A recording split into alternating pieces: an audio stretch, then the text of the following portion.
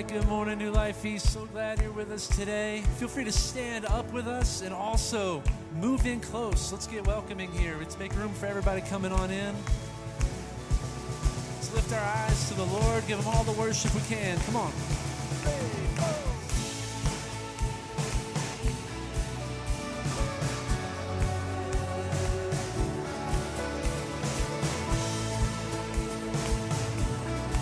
Sing it out, rise my soul.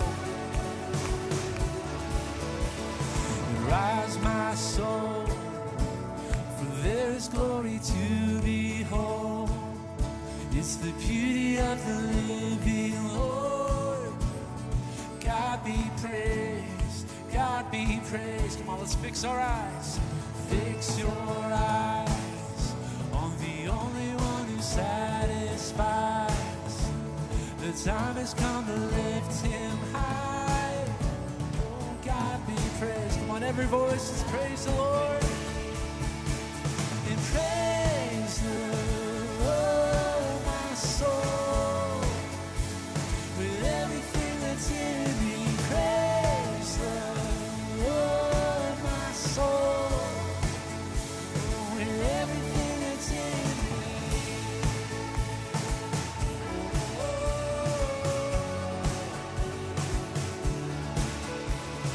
Don't forget the Lord and all his benefits. There's no promise that he hasn't kept. Oh, God be praised. Let's lift it up. Praise the Lord. Praise the Lord, my soul. And everything that's in me, praise the Lord, my soul.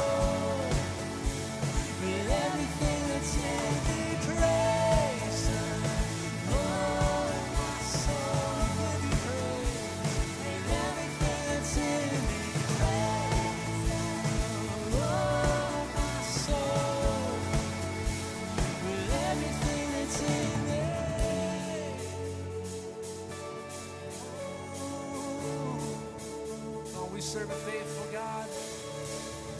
Sing about what he's done. Who heals our diseases. Who heals our diseases. Forgives all our sin. Who crowns us with mercy and every good thing. Who's rich in compassion, abounding in love. Praise to the Father, the Spirit and Son. Who heals our diseases, forgives all our sin, who crowns us with mercy and every good thing, who's rich in compassion, abounding in love. Praise to the Father. One more time. Who heals our diseases, forgives all our sin, who crowns us with mercy and every good thing, who's rich in compassion, abounding in love.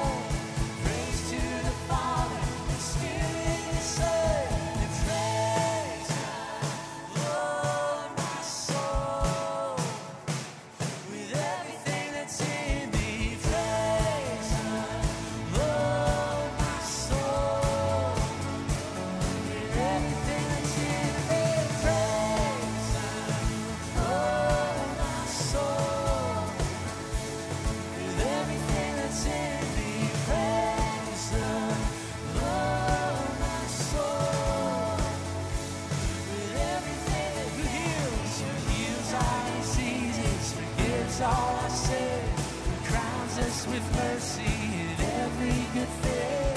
Praise the Lord, my soul, with everything that's in there.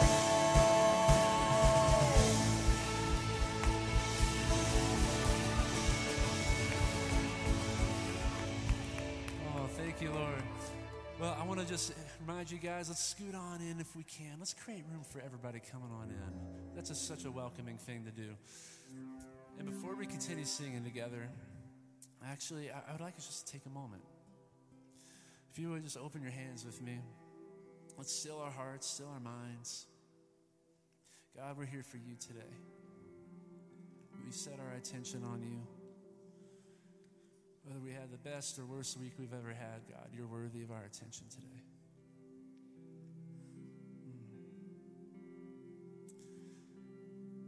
Sometimes when the going gets tough, I think we have the inclination to tense up, like we're preparing to get hit and we want to be tough. And I want to let you know, in this space with the Lord, we can actually relax and we say, we're not going to tense up. We're going to open our hands to Him.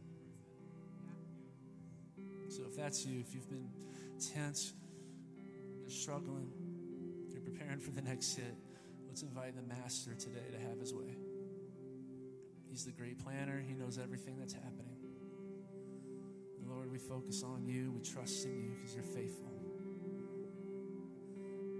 Hebrews 13:8 says that Jesus Christ is the same yesterday and today and forever. Let's lean into that.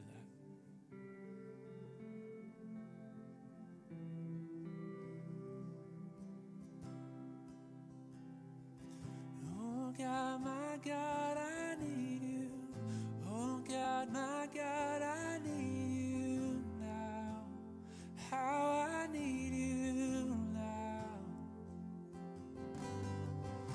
Oh rock of ages, I'm standing on your faithfulness.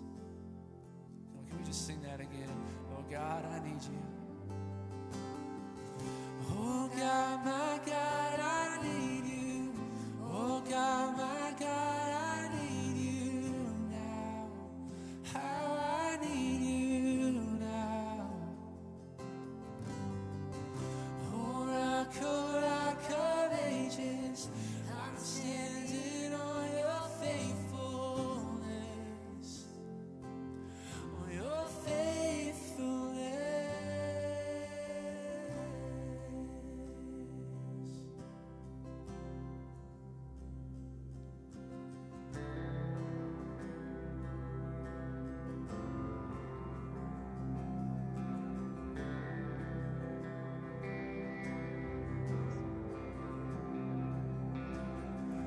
I'm calling on the God of Jacob, whose love endures through generations. And I know that you will keep your covenant.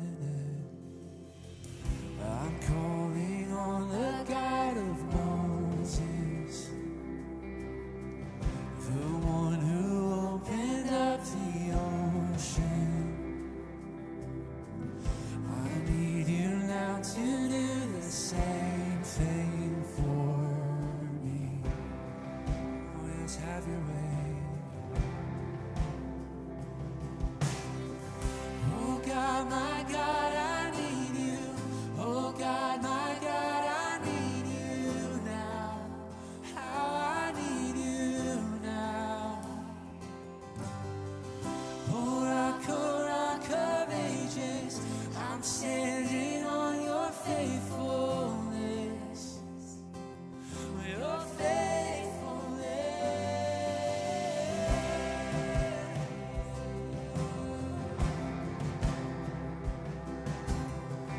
I'm calling on the God of Mary, whose favor rests upon the lowly. I know with you all things are possible.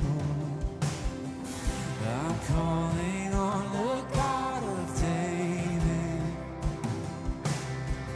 who made a shepherd boy courageous. I may not face Goliath, but I've got my own giants. Oh God, my God, I need you. Oh God, my God, I need you now. How I need you now.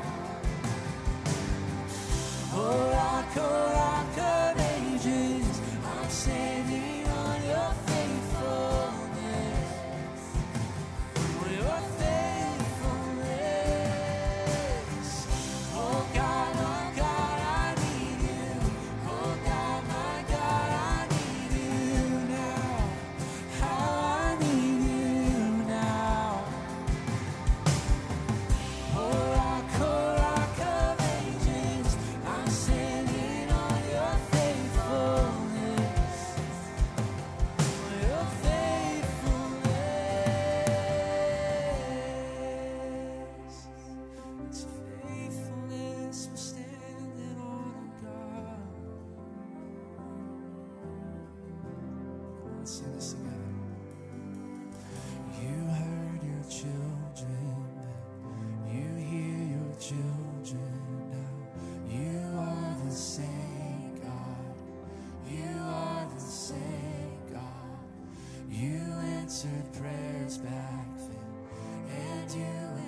Believe that today. Let's declare it. You are the same God. He's been providing. You are providing, and you're providing. You are the same God. He moves in power. You moved in power. God move in power now.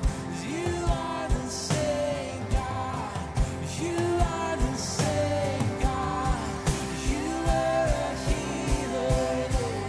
You are a healer now. You are the same God.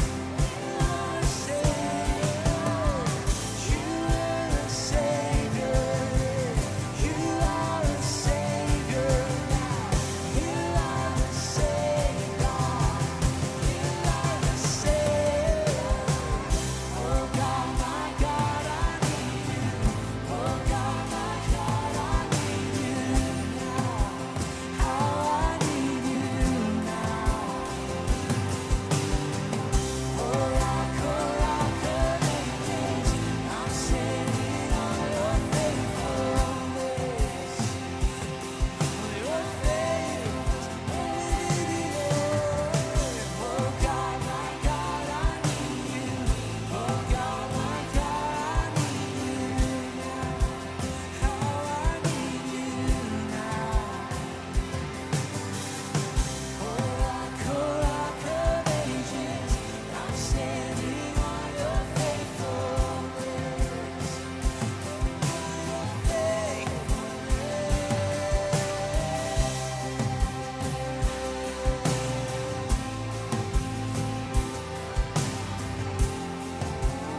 Only you are faithful. We trust in you, God. We trust in you.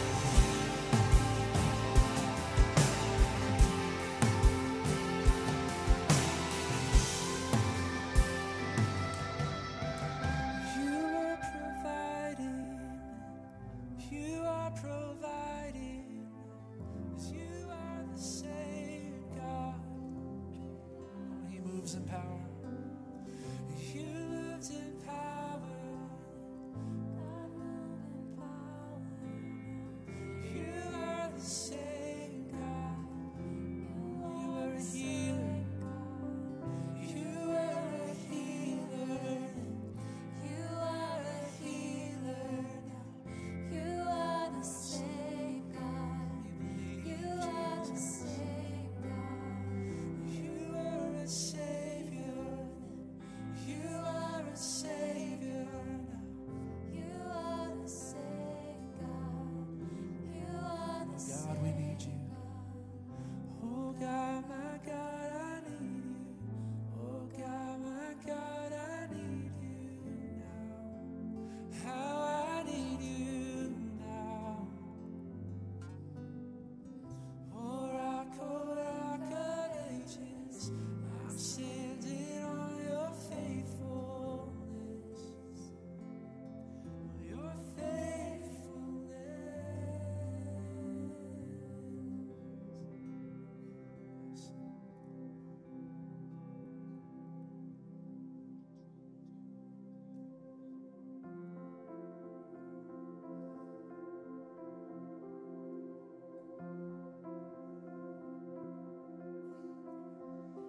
From your voice, what was void became a universe.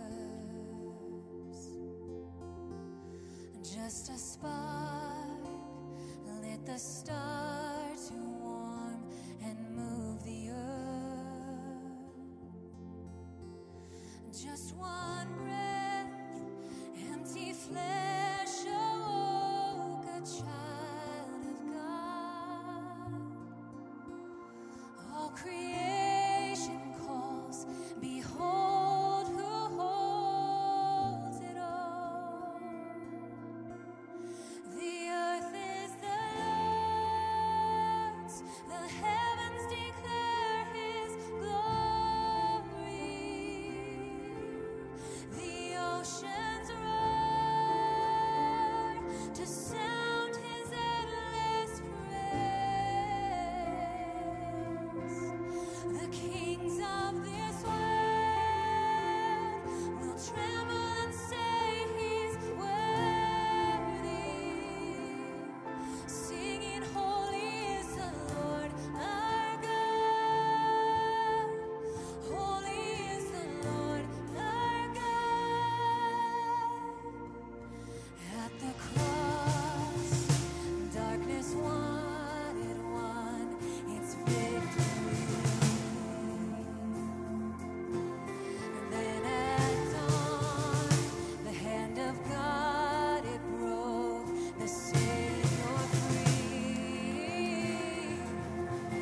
Just one breath, what was dead becomes alive in me.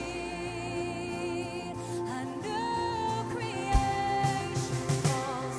Behold, the risen King. The church is the Lord's.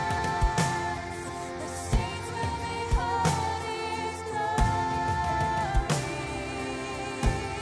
His people run to sing His endless praise. The children of God tremble and say He's worthy, singing, "Holy is the Lord our God. Holy is the Lord our God.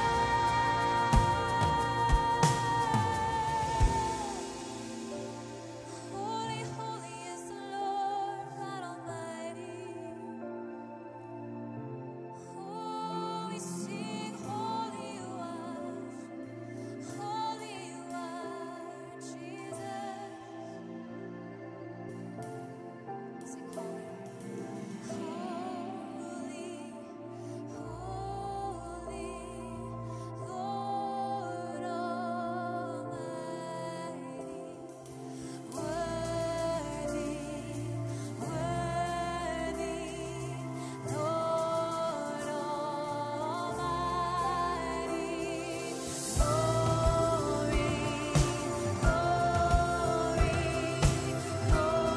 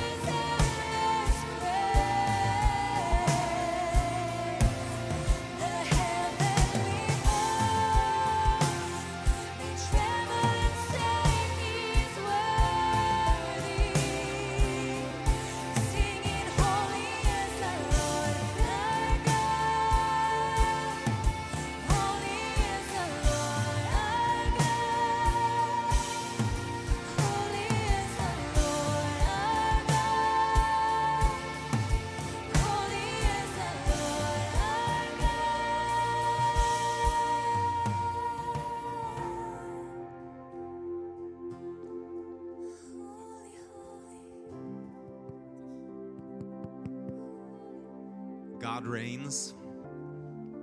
That's the core affirmation of the scriptures, that our God reigns. That all that's happening in our world, all that's happening in our lives, that all of that is held by capable hands, and it's being carried to a good conclusion. And I think about, as we're singing this song, I think about all the things that are happening in our world right now. Wars raging around the world. Think about the conflicts that are happening around the world. I think about some of the troubling things that we're facing in our country. I also think as we're in this space together, all of us in different ways in our own personal lives are carrying things that are hard, they're difficult, they're heavy for us. And that's why it's good for us to be in the house of God like this. That what we do is we bring all that fear and we bring all of that concern and we hold it up against the promise of God. Or better, we stick it inside the promise of God so that it's surrounded. And we're going to go back into this song in a second here. And I just wonder where you are this morning. I was thinking about how the psalmist said that I would have despaired unless I had believed that I would see the goodness of the Lord in the lands of the living. And some of you this morning, despair has gotten into your heart. Like fear for the future has gotten into your heart, and it feels like it's starting to sink the boat for you in some way. And so I want you this morning, just close your eyes as we get ready to head back into this song. I want you to think about that thing that's keeping you up at night. That thing that's kind of eating your lunch. That thing that's causing you unrest, unpeace, anxiety. And I want you to take that now, and I want you to begin to hold that up before the Lord. Put that inside the promise of God. And so here we are, Lord Jesus, in your presence. Here we are in your presence, and the scripture says that God reigns, and he reigns by the hand of his Christ, that you're in charge of the nations, and you're seated on your heavenly throne, and there's nothing that falls outside of your rule. There is nothing that falls outside of your reign, and so this morning we put those things in your hands. Come on, church, let's begin to sing together. Holy, holy,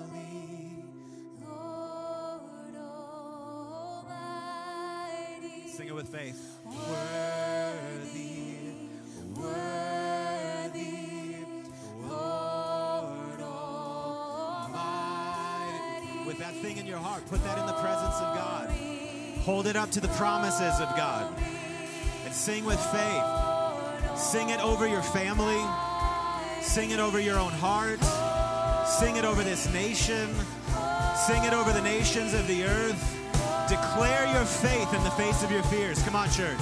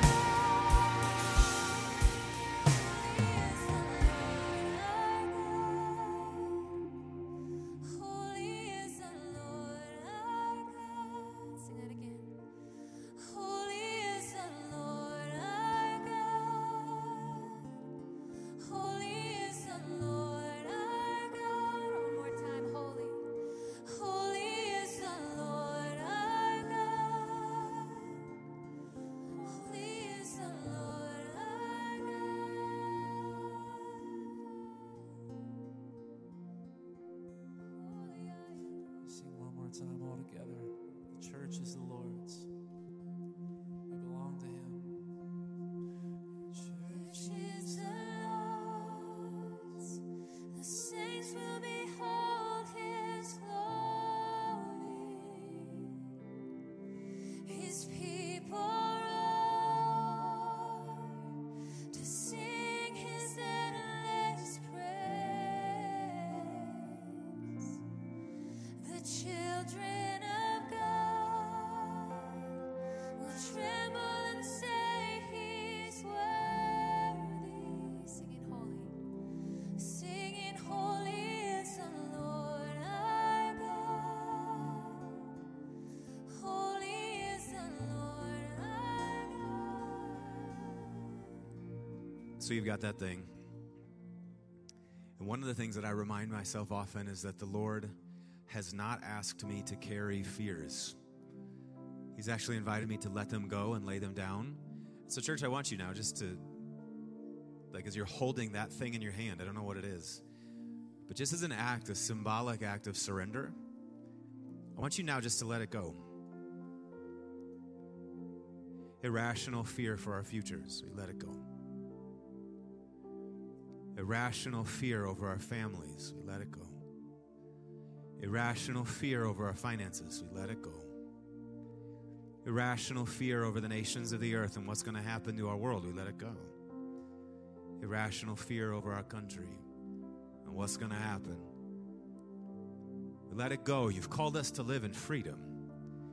You haven't called us to live in fear. You've called us to live in faith. Anxiety, we say you have no place in our hearts. You have no place in our minds. We are those who have filled our minds with the promises of God. One ancient writer said that the people of God are those who are drunk with hope on the promises. And this morning we feed ourselves again the promises of God. We drink deeply of the well of the promises of God, and we ask that all fear, all irrational sadness, all anxiety, all depression, all darkness, all division of mind, all confusion and chaos, we cast it out in Jesus' name. And we declare you again to be the God who says that I will keep in perfect peace the one whose mind is stayed on me because he trusts in me. So teach us again to trust in God. And we make this our prayer before you, Lord Jesus. Join me in prayer, church. Let's pray as Jesus taught us. Say it. Our Father, who art in heaven, hallowed be thy name. Thy kingdom come, thy will be done, on earth as it is in heaven. Give us this day our daily bread, and forgive us our trespasses, as we forgive those who trespass against us. And lead us not into temptation, but deliver us from evil. For thine is the kingdom and the power and the glory forever and ever. If you agree with that, give God praise real loud this morning, church. Amen. Amen. Well, so good to see you this morning. If this is your first time with us, my name is Andrew. I'm the lead pastor here at New Life East. We're one of 8 congregations of New Life Church spread out across the city. Joy to have you in our house this morning. Make sure to see us at Connect Central on the way out. We'd love to meet you, and we can answer any questions that you might have, show you how to get involved around here. A couple things I need to say to you this morning to New Life East, the church, the family is so good for us. I've so enjoyed the transition into RMCA has been so wonderful. This feels like it's going to be a good home for us for a long time. One thing that I want to make you aware of is that we have, in our efforts to connect with the surrounding neighborhoods here, we have a couple marketing campaigns that are coming up in the next weeks. I actually think some mailers have already hit the mailboxes of the homes around RMCA here. There's a social media thing that's going to be happening pretty soon. And then, of course, Easter is already 7 weeks away. Can you believe it? It's crazy. So we're going to be inviting people out to church for that. And what that means is that we're going to have a lot of bodies in the room. And so if you call New Life East your home, I want you to be extra hospitable to people, welcoming them in, drawing them in. We also do need extra help in some of our areas. And so we could use some help in our kids ministry classrooms. All of the positions back there are available, from teaching kids to just watching to being hall monitors, all of that. So if you can help us in that way, maybe you served in kids in the past, this might be an opportunity for you to step up and do it again. It might be that you have not volunteered ever with us, and this is a great chance for you to get involved. We need your help.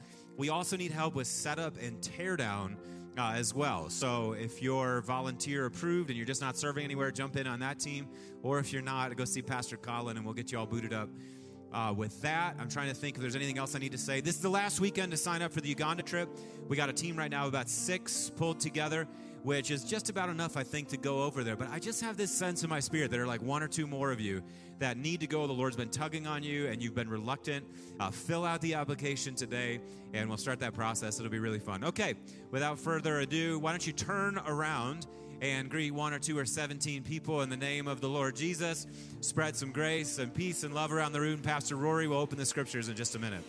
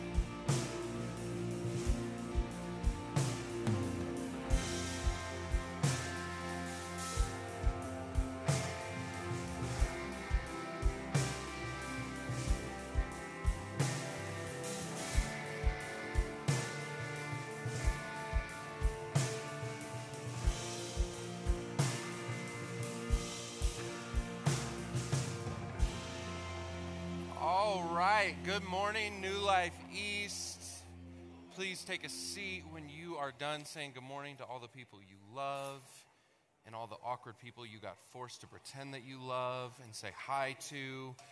It's good to see you all. If we haven't had the chance to meet before, my name is Rory. I'm one of the pastors here. And did we get slides back? Our slides back? Look at that. I don't even have to tell the room that they weren't working, but now they know. So here we are. It's good to see you all. I am going to be hanging out in the exact same passage that Pastor Andrew was in last week, but this is not because I think he did a bad job of preaching that. It's never what it is. If you were here last week, you remember that Pastor Andrew, as we've been walking through the book of John, he preached on the story that many of you, if you grew up around the church, you're familiar with this moment where Jesus meets a Samaritan woman at a well, and he has this really sort of profound conversation with her. And usually when we think about that story, what we think about is the moment where Jesus is having a conversation with her at the well. But what actually happens in that story extends far beyond it, and that's what I want to spend our time talking about today, because I think it gives us some insight into who we are meant to be as a church. So John chapter 4, starting in verse 27, the gospel writer, he writes these words. It says, "Just then his disciples returned and were surprised to find him talking with a woman." Culturally, what's happening in that moment is not normal. But no one asked, "What do you want?" or "Why are you talking with her?" Don't you just love people come up, they have opinions, but they just don't say anything. They just kind of stand there and watch it unfold. Then, leaving her water jar, I love this, the woman went back to the town and said to the people, "Come see a man who told me everything I ever did. Could this be the Messiah?" This woman is known as the woman at the well because she shows up to the well to get water. She evidently does get water and is so enthralled by what has happened in this moment with Jesus that she just leaves the water jar completely. She's found something better. You can see the picture that's unfolding here. "Could this be the Messiah?" she asked. They came out of the town and made their way toward him. Meanwhile, his disciples urged him, "Rabbi, eat something." But he said to them, "I have food to eat that you know nothing about." Then his disciples said to each other, "Could someone have brought him food?" And here's the deal. I think the disciples of Jesus, the 12 that we think about, were probably smarter than we give them credit for. But also we're just really dense sometimes. They're talking to him. He has this thing where he says, "I have food to eat that you know nothing about." And their response is well, someone obviously brought him a sandwich. He's obviously had a good meal. "My food," said Jesus, "is to do the will of him who sent me and to finish his work. Don't you have a saying, 'It's still 4 months until harvest'? I tell you, open your eyes and look at the fields. They are ripe for harvest. Even now, the one who reaps draws a wage and harvests a crop for eternal life, so that the sower and the reaper may be glad together. Thus the saying, 'One sows and another reaps,' is true. I sent you to reap what you have not worked for. Others have done the hard work, and you have reaped the benefits of their labor." Verse 39, "Many of the Samaritans from that town believed in him because of the woman's testimony." Don't ever let someone tell you women can't preach the gospel. "Anywho, he told me everything I ever did." So when the Samaritans came to him and they urged him to stay with them, and he stayed 2 days, and because of his words, many more became believers. They said to the woman, "We no longer believe just because of what you said. Now we have heard for ourselves, and we know that this man really is the Savior of the world." Brothers and sisters, this is the word of the Lord, and all God's people said. Let's pray.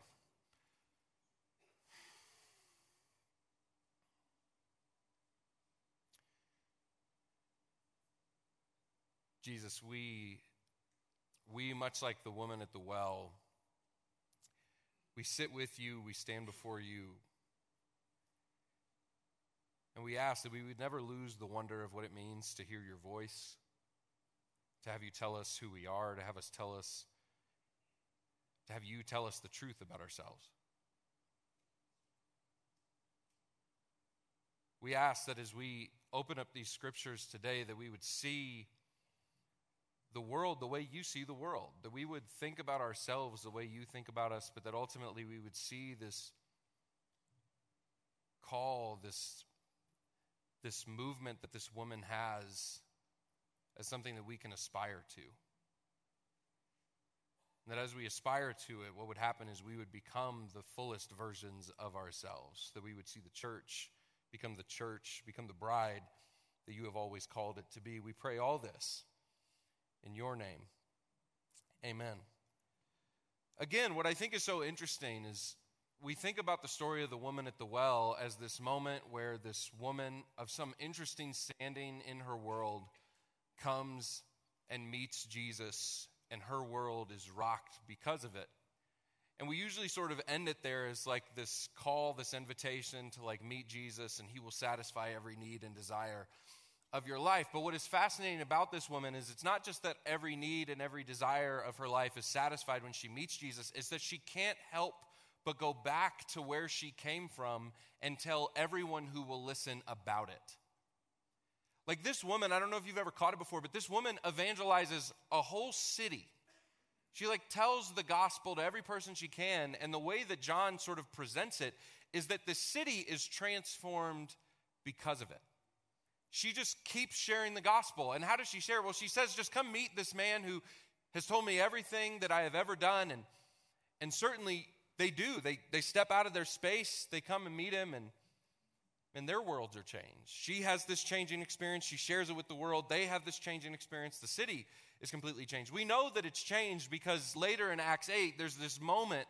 Jesus has long died. His disciples are dispersing throughout the world sharing the gospel, and Philip comes to Samaria. He comes to this same place that Jesus finds himself, and when Philip shows up there, there's like some knowledge of the gospel, there's like some knowledge of who Jesus was, but there are people who are like tormented, their lives are torn apart, and he begins to like bring healing into the space. We know that there's like this moment in the gospel like primes this whole region to become followers and apprentices of Jesus. It's a beautiful moment. We have a word in like the Western church for what this woman does. We call it evangelism, and that word makes me feel uncomfortable. I just don't like it because it conjures up all sorts of like images and pictures of what it means. And some of that is because in like the modern evangelical church, we really just have two modes of evangelism. And one of them, just simplify it, one of them is we just overshare everything. So like our vision of evangelism is like someone is standing on a street corner on a soapbox yelling at people outside of a Nuggets game because that somehow has like determined their eternity because they, think Jokic is the best basketball player in the league and whatever. But people yell at them and say like, turn or burn, and that's like the picture of evangelism. Or now because we have social media, there's like digital ways that you can just yell and try to get people to become Christians, and it certainly just makes me uncomfortable. I don't know about you. But so we become the people who overshare. You think about the coworker at your job who just like is trying to get everyone to like come to church with them. Like they're just like begging. Or you have that weird family member who keeps trying to convert your uncle, but it doesn't work. And it just makes Thanksgiving really uncomfortable every year. So we either overshare, or I think even like maybe what is the worst case scenario is we undershare. And by undershare, what of course I mean, is that we share nothing at all. That we become people who like, we have had this experience with Jesus, and all of you in this room are here because you've had some experience with Jesus. Some experience where it's like, it's met you in a moment, and maybe it hasn't fully changed your life yet, but it's changing like pieces of it, and we just end up like harboring those things in ourselves. My like great concern when I think about sharing the gospel and I think about the church is that built into the foundation of the gospel is the idea that it would be shared with someone. Right? The Great Commission, the whole premise is that the disciples of Jesus would like scatter themselves around the world, and they would teach people, they would baptize people, that the good news would go out and it would go forward. I even think about all the moments in the Gospels where Jesus, he meets someone, he heals them, and he does this every so often. He'll look at them and say, now don't tell a soul. And you know what they do every time? They tell everybody. It's like the one time it seems that Jesus is kind of okay with people disobeying him. He's like, would you please just keep this to yourself? And they're like, no, I can't do that. I just can't do that. I couldn't walk, and now I can walk. How could I not tell people? Jesus, people are going to ask some questions. I was laying in the dirt, and now I'm dancing. Like, people have questions about this. It's just built into the foundation of it. But my true fear is that when I talk to people about faith anymore, like people, those of you who are a part of our church, people who are a part of other churches, it sounds to me more like what we've done is entered into a really sweet therapeutic relationship with Jesus, and that like client privilege documents have been signed. He's not going to tell anyone, and we won't either. But like, as long as he keeps meeting with us for 50 minutes a week, it's fine. And I say all that to say, I'm not like, you guys know me. I don't stand at our front doors and yell at people about the good news of Jesus. It's just not like in me. I don't do that. But there's something about the gospel that it has to be moving. It has to be dynamic. It cannot be static. It cannot sit in our souls because according to Jesus, if it just sits in our souls, it slowly sort of fades away. The joy of it, the value of it, the excitement of it goes away. So here's what I want to do with the few minutes that we have this morning, is I want to normalize what sharing the gospel is for us so that it can begin to happen in our world. Because here's the truth. You may not be sending out promotional and marketing materials like Andrew is, but that means there are going to be all sorts of people who show up at this building. There's going to be all sorts of people that show up at this building. And they're going to want to know, like, who are you? What are you about? What is the gospel about? So here's the first thing I recognize from John chapter 4 about what it means to share the gospel. The first thing is this, is that sharing the gospel is simply telling the truth. It's just telling the truth. Think about every moment that this woman talks about her encounter with Jesus. She says what about him? Come meet a man who's told me what? Everything. Everything. Like, that's terrifying. Come meet a man who told me everything that I ever did. Could he in fact be the Messiah? If I came up to any one of you and told you everything you ever did, you would quickly transfer church membership to Woodman Valley. I know what would happen. You'd be like, I'm not doing this with you. That's too, like, you're over invasive. And even so, you just take it culturally. The idea that what Jesus becomes to this woman is a truth teller is a little like, makes us squirm a little bit as well. Truth, I mean, for something to be labeled as truth means that it's like rigid and it has like a framework around it and you can't really negotiate with it. It just exists. And evidently, this woman doesn't feel oppressed by that. She doesn't feel belittled by that. She doesn't feel pushed around by that. She feels seen because Jesus tells her everything about her. He looks at her, you know the line, like he looks at her and says like, you've had so many husbands and the one you're with right now is not yours, which can feel like quite abrasive. It's kind of unclear what Jesus is doing in that moment. It's unclear if what Jesus is looking at her and pointing out is like some level of sexual promiscuity in her life. There are lots of people who think that what he's doing, women, you guys know this, women didn't have a ton of power in Jesus' age. So for a woman to be married that many times means that she has most likely sort of been moved around like an item, like a piece of property, or that her husbands have died off at a tragic rate. Regardless, whether he's recognizing something off about her character or he's recognizing something off about how she's been treated, Jesus just says, I see all of it and it doesn't concern me. I see all of it and I'm not scared of it. I see all of it and I'm not worried about it, but I see it. I see it. He just looks at her and he simply just tells her the truth. What would it be like for us to think about sharing the gospel as simply just telling the truth to people? Truth at its best is healing. It's not harmful. Truth at its best is, it's like liberating. It doesn't throw people into a cage. Truth at its best, it releases guilt and shame and uncomfortability. The problem with Christians, and I say this as one, we don't tell the truth well. We tend to tell the truth in the most brutal way we can conjure up. We think what it means to tell the truth is to lead with how much God dislikes people. If I'm wrong, you can come preach instead. We tend to lead with the truth by letting people know just how much God is actually not for them. I wonder what a different way to tell the truth might be. I think of the great poet Emily Dickinson. Again, you work with Andrew Arndt for long enough. This is just what starts happening. She wrote a poem that some of you may be familiar with because of Eugene Peterson's writing, but she wrote a poem titled Tell All the Truth, but Tell It Slant. And she says this, she says, success in circuit lies too bright for our infirm delight, the truth's superb surprise. As lightning to the children eased with explanation kind, the truth must dazzle gradually, or every man be blind.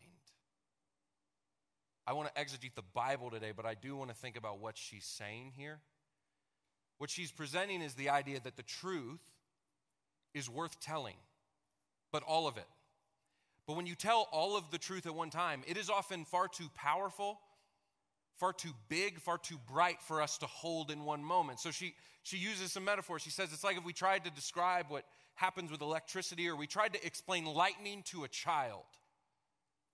It's just too much. Your kids wouldn't sleep. And so she says what we must do with the truth is tell all of it, but tell it slant, because when we tell the truth and we tell it slant, it dazzles gradually. I think that's what Jesus does in this moment with this woman. He tells the truth, but he tells it slant, which means he cuts to the heart of it. He doesn't just look at her and unfold all of her business. He says he knows all of it, but what he does is he has a conversation with her about worship, a conversation with her about where her desires are, a conversation about where her heart lies. He tells the truth, but he tells it slant. To sort of stretch this metaphor as far as I can, what happens when we tell the truth but we tell it slant is that we build ramps for people to get into the life of faith. You know what's easy about a ramp is that anyone can walk up it. It doesn't matter of your physical condition, it doesn't matter of your emotional condition, it doesn't matter of your mental health. You can find a way to God. And when you tell the truth but you tell it slant, it makes it easily accessible for people. But what we are most guilty of is telling the truth and building a wall. You know what happens when there's a wall? You guys are smart. You can't get around it. It doesn't become an access point. It becomes a way to tell people what isn't open for them. So tell all the truth, but tell it slant. I think about my friend Nate I met when he was 28 years old, and by the time Nate was 28, he had been an alcoholic for 11 years. And Nate had a routine on his weekend. Nate's weekend routine looked like he would get up on a Saturday, he would go to work for a little bit, and then he would show up at the first bar that he could and start drinking. And by around midnight that night, he would end up in the drunk tank in downtown Fort Worth, in jail, sitting there until he was sober enough that he could walk out of it on his own. And then you know what Nate would do is he would walk out and walk to the closest bar that he could and start the process all over again. Just what his life was. 11 years, started when he was 17. His whole life was a mess, but this is just what it was. It's what he knew. It's how he did it. He met this couple that he had gone to high school with them, sort of connected with them later in life, and they just kind of befriended him and started to spend time with Nate. But they recognized all the stuff that was going on in Nate's life. They recognized the alcoholism was showing. They recognized that every Saturday and Sunday he was really hard to get a hold of. They recognized that his life was a mess. And they just kept being friends with him. They just kept hanging out with him until one day they sat down with Nate and they just looked at Nate and they said, "Hey man, we love you. We've known you for a while. We've just noticed that your life isn't working. It's just not working." They didn't look at him and say, "Hey, Nate, you're an alcoholic. God's really upset with you. You should get it together." They didn't look at him and say, "Hey, Nate, there's this place called hell, and it's real hot, and they won't have beer there, but if you keep drinking it here, you're going to end up there." They just look at him and say, "Nate, your life isn't working. Tell the truth, but tell it slant." And of course, Nate followed up with, "What do I need to do?" And they said, "We don't know. But our church does have Easter services this weekend. You could come with us." And sure enough, Nate, Easter of 2016, I worked at a large church that decided the right time to have baptism weekend was Easter weekend.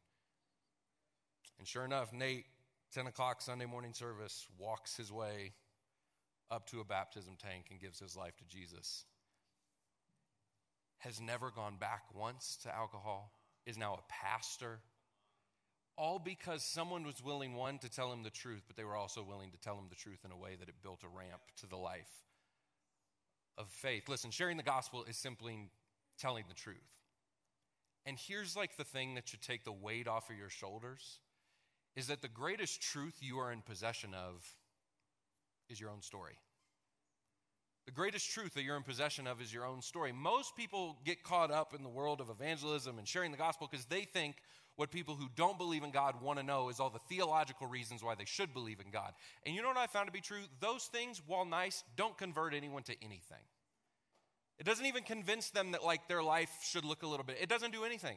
If anything, it creates conflict and arguments. I think about what happens in this story in verse 28. It says, leaving her water jar, the woman went back to the town and said to the people. So this is her evangelism strategy. Come see a man who told me everything I ever did. Could this be the Messiah? She even tells the truth, but tells it slant. Could this be the Messiah? And then what happens? Well, they came out of the town and they made their way toward him. She just says, listen, I met this guy. I don't, far be it from me to say for sure, he might be the Savior of the world. Maybe you should come and see him as well.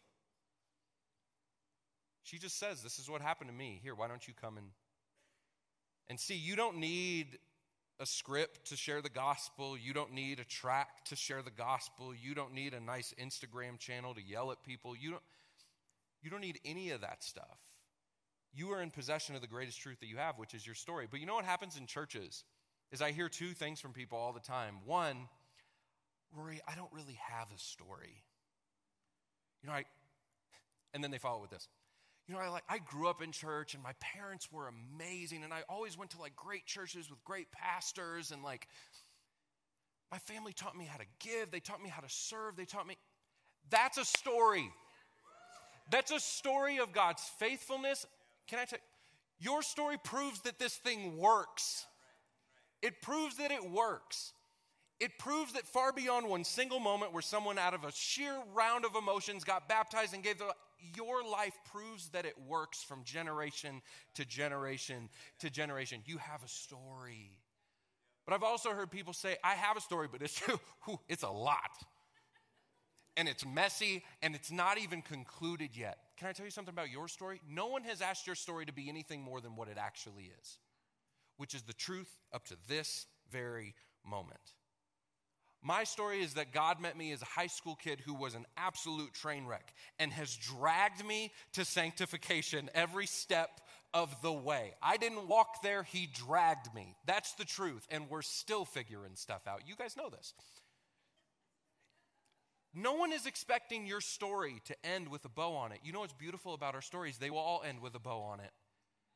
When Jesus returns, when the world is made right, when the kingdom of God is made manifest on this earth, your story will have a beautiful ending no matter where you find yourself. You have a story to share. I think about what the psalmist writes in Psalm 107. Give thanks to the Lord for he is good, his love endures forever. And then one of my favorite lines in all the Psalms. Let the redeemed of the Lord tell their story. Those he redeemed from the hand of the foe. Those he gathered from the lands, from east and west, from north and south. From wherever you have found yourself, let the redeemed of the Lord tell their story. You want to show what it looks like to follow Jesus? You want to give people a reason to be a part of the kingdom of God? Just tell your story as it is. I think about, some of you know that we have a discipleship experience here called Rooted that we've taken after, we're about to start another session of it next weekend. And once that session is done, over half of the adults that call New Life East home will have gone through the Rooted experience. It's been a beautiful thing. And one of the things, like one of the values that comes out in the Rooted experience is the value of story. Is the value of story as your like primary tool for evangelism. And so what happens, I'm giving you like a sneak peek behind the curtain, which I always tell people not to do, but here we are, is that we invite people every week to share their story of life. We always tell them it's 5 minutes, 20 minutes later, they're done telling it. And people do this all throughout the experience. And by the end of it, what we ask people to do is to summarize, like, how has God shown up in their lives over the course of just these 10 weeks? Like, how has your story been changed over the course of the last 10 weeks? And can I tell you a couple of those stories? One of them was a guy who said that at the beginning of the Rooted experience, he felt like God was punishing and taking things away from him, that he was a failure. That he walked into the doors of our church feeling like God was like robbing life from him. Jesus comes to give life abundantly, and he felt like God was the complete opposite at best. 10 weeks later, his story wasn't all polished, it wasn't all clean and put together, but what he could say is that he was clearly hearing God's voice again.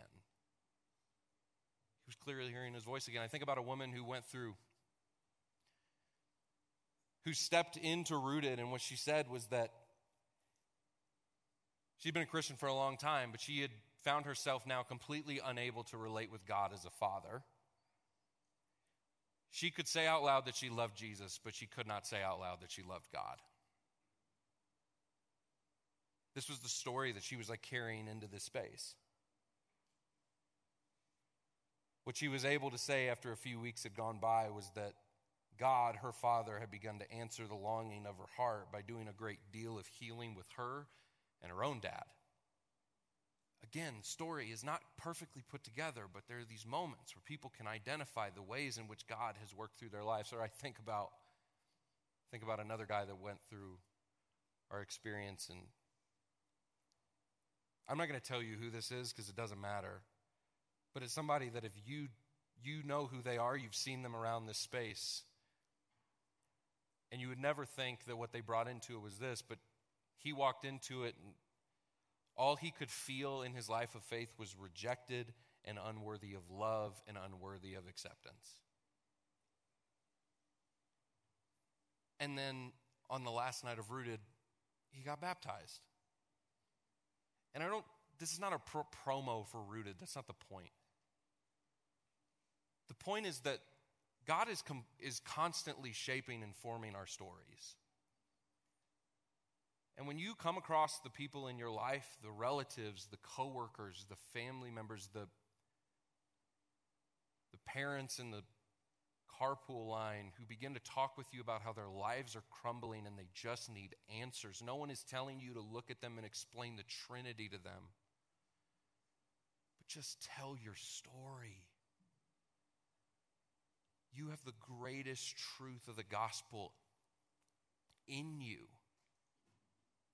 Just share your story. But the other part of that is that you have to be the kind of people who live such compelling lives that someone would ask you in the first place. I think so often we are like these possessors of the greatest truth that we have, and yet we live in such a way that when people look at us, they go, I am not asking them for help about anything. I don't know if you know this, but the way that the church grew in the first century wasn't because people were walking around proclaiming the gospel. That certainly happened. But the reason that people began to join the church, in spite of hundreds of thousands of Christians being murdered and abused at the hands of the Roman Empire, they did it because everything about their world looked completely different, and yet they were completely satisfied.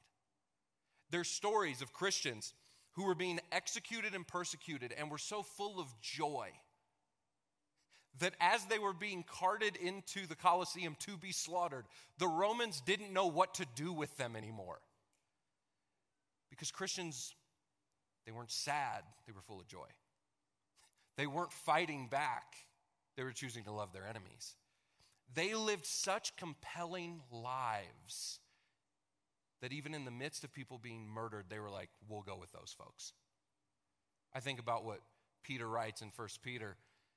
He says, dear friends, I urge you as foreigners and exiles to abstain from sinful desires which wage war against your soul. He's saying, I want you to live well. Live such good lives. Everyone say good lives. Among the pagans, that though they accuse you of doing wrong, they may see your good deeds and glorify God on the day that he visits us. Peter's exhortation is the same as mine is to you today, that we must live in a way that people are so compelled by our lives that sharing the gospel is just us talking at that point. What's the great quote that I think has been completely probably not quoted properly over the years, but we say that St. Francis of Assisi said it, preach the gospel at all times and if necessary use words. Did he say that? Probably not, but it sounds really good. But I think it's true. Preach the gospel and when necessary use words. I think one of the great challenges of sharing the gospel is that we feel the pressure of it. Like it's our job to say everything right, get everything right, and then it's our job to get people saved and get them into heaven.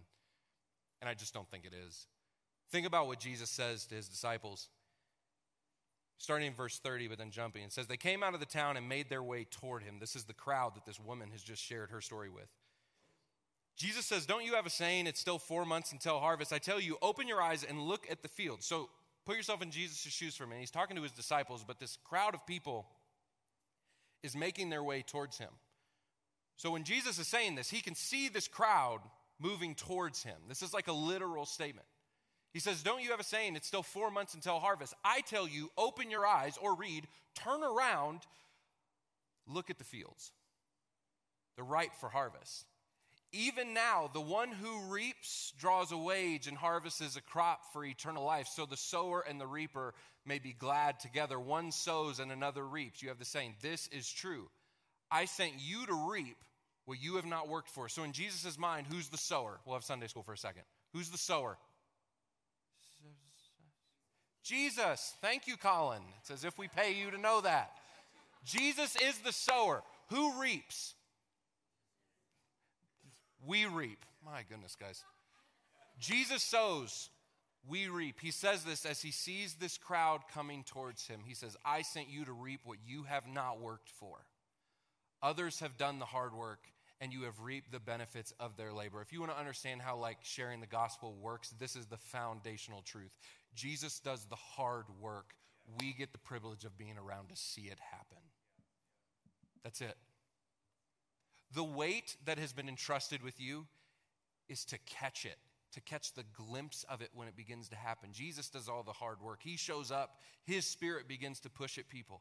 All you have to do is show up and be present, and you will be surprised at the harvest that begins to come out of it. And I say that to some of you because I know that you have been trying to share the gospel with the people you love the most.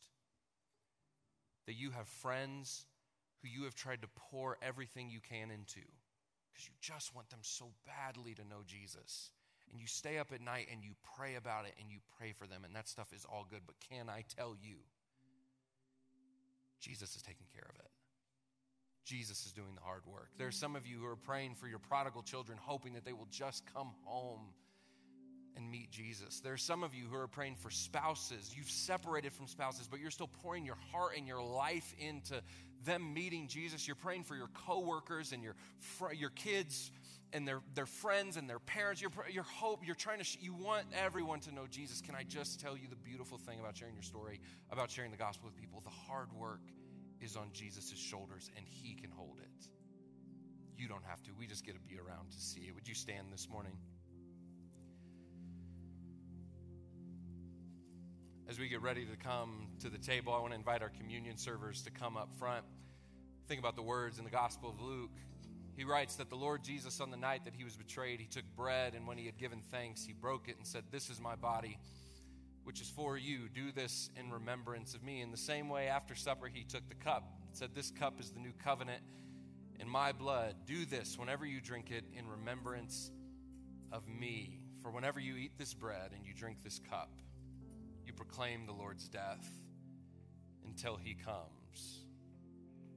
Friends, somehow what happens in this moment when we come to the table is Jesus continues to share his life with us. And as we eat and as we drink, we are in fact proclaiming, we are in fact preaching the gospel. That God came in the flesh, that he laid down his life for us so that the kingdom of God could be made manifest in this space. That is what we are pursuing. That is what we are after. So friends, in a moment, you're going to come into the center aisle. There's going to be two servers on either side. You're going to come forward. You'll grab one of those wafers that represents the body of Christ. You'll take it. You'll dip it into the cup that represents his shed blood. You'll take it back to your seat. Eat with your friends and your family among you. If you see people around you that don't have friends, don't have family, invite them in to eat and to drink with you. Brothers and sisters, these are the gifts of God given for the people of God. Would you come forward to receive communion?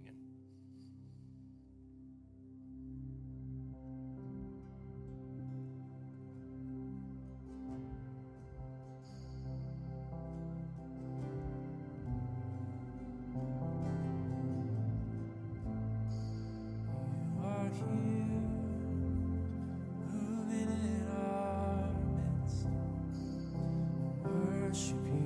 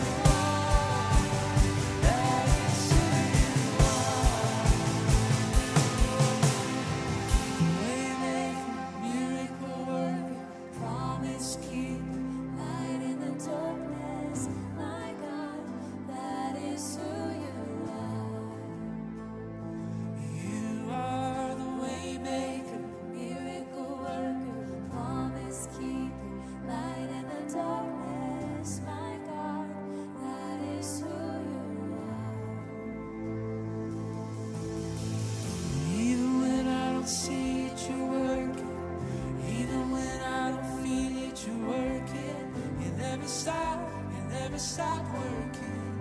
You never stop. You never stop even when I don't see this working, even when I don't feel it working. You never stop. You know you never stop working. You never stop. You never stop working. Even when I don't see it, you're working. Even when I don't feel it, you're working. You never stop. You never stop working. You never stop. You never stop working. Even when I don't see it, you're working. Even when I don't feel it, you're working. You never stop. You never stop working. You never stop. You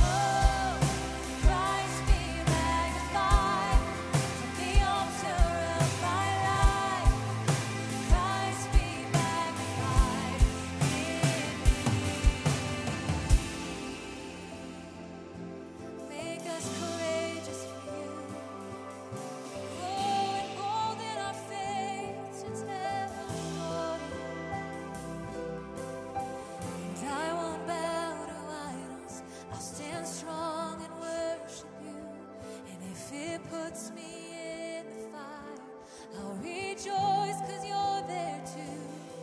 I won't be formed by feelings, I'll hold fast to what is true. And if the cross brings transformation, then I'll be crucified with you. 'Cause death is just a doorway into resurrection life. And if I join you in the suffering, then I'll join you in your rise. And when you return in glory, your creation ends. My heart will still be singing, my song will be the same. Oh, Christ be magnified, let His praise arise. Christ be magnified in me. Oh, Christ be magnified, the altar of my life. Christ be magnified in me. Oh, Christ be magnified, let His praise arise. Christ be magnified in me.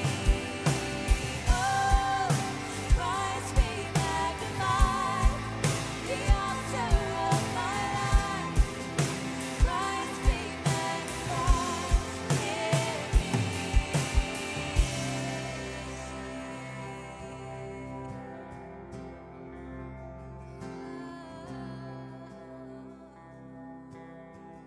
So praise God. Praise God from whom blessings flow. Praise Him, all creatures here below. Praise Him above, heavenly hosts. Praise Father, Son, and Holy Ghost.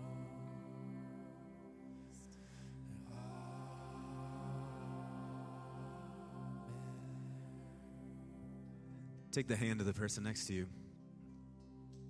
It's a new season for New Life East. New neighborhood, new people coming. Jesus says that when I'm lifted up from the earth, what happens is I draw everybody to myself. And one of the things that I'm so mindful of in this moment is that the church, as Jesus Christ always exists for others, the church never exists for itself. It's for the body of Christ. And so we're not here for the sake of ourselves. We're here for all of those who are not yet currently here, all those that God will send. And so with your hand in the hand of the person next to you, we just offer ourselves up to you, Jesus. And maybe the first and the best prayer that we can ever pray is be exalted, be magnified in this house. We pray that the name of Jesus Christ would be glorified. We pray that it would be lifted up. We pray that it would burn hot and bright in this neighborhood, and we consecrate ourselves to you for that. The first prayer, the Lord's Prayer, is hallowed be thy name, and that's what we pray. We ask that you would be hallowed in this space. We ask that you would be hallowed in this neighborhood. We ask that you would be hallowed in our lives, and that when folks come in seeking God, seeking to be taught the way, that our hearts would be open and would be ready to do what the woman did, to tell about the one who's made a difference for us. So grant it, we pray, in the name of the Father and the Son and the Holy Spirit. And now I say to you, New Life East, may the Lord bless you and keep you. And may He cause His face to shine upon you and be gracious to you. And may the Lord turn His face towards you and grant you His peace. In the name of the Father and the Son and the Holy Spirit, grace, mercy, and peace be with you. I'll invite our prayer team forward. If you need prayer for anything, we'd love to pray with you. Also, if you're upstairs and need prayer, we've got the prayer team upstairs as well, so they'll see you up there. Hey, listen, do you remember real quick, you remember how at Grand Peak Academy we have fellowship hour that happened in the cafeteria? Do you remember that? It wasn't that long ago. This space is that space for us. So I know some of you are really zealous about tearing down chairs. Don't do that. We're trying to leave this space open. So go, if you got kids in kids ministry, go get your kids, grab a cup of coffee and a donut. We're going to leave this space open for you to fellowship for as long as you'd like to. Go in peace to love and serve the Lord and drink coffee and eat donuts, and we'll see you real soon. Hallelujah, amen.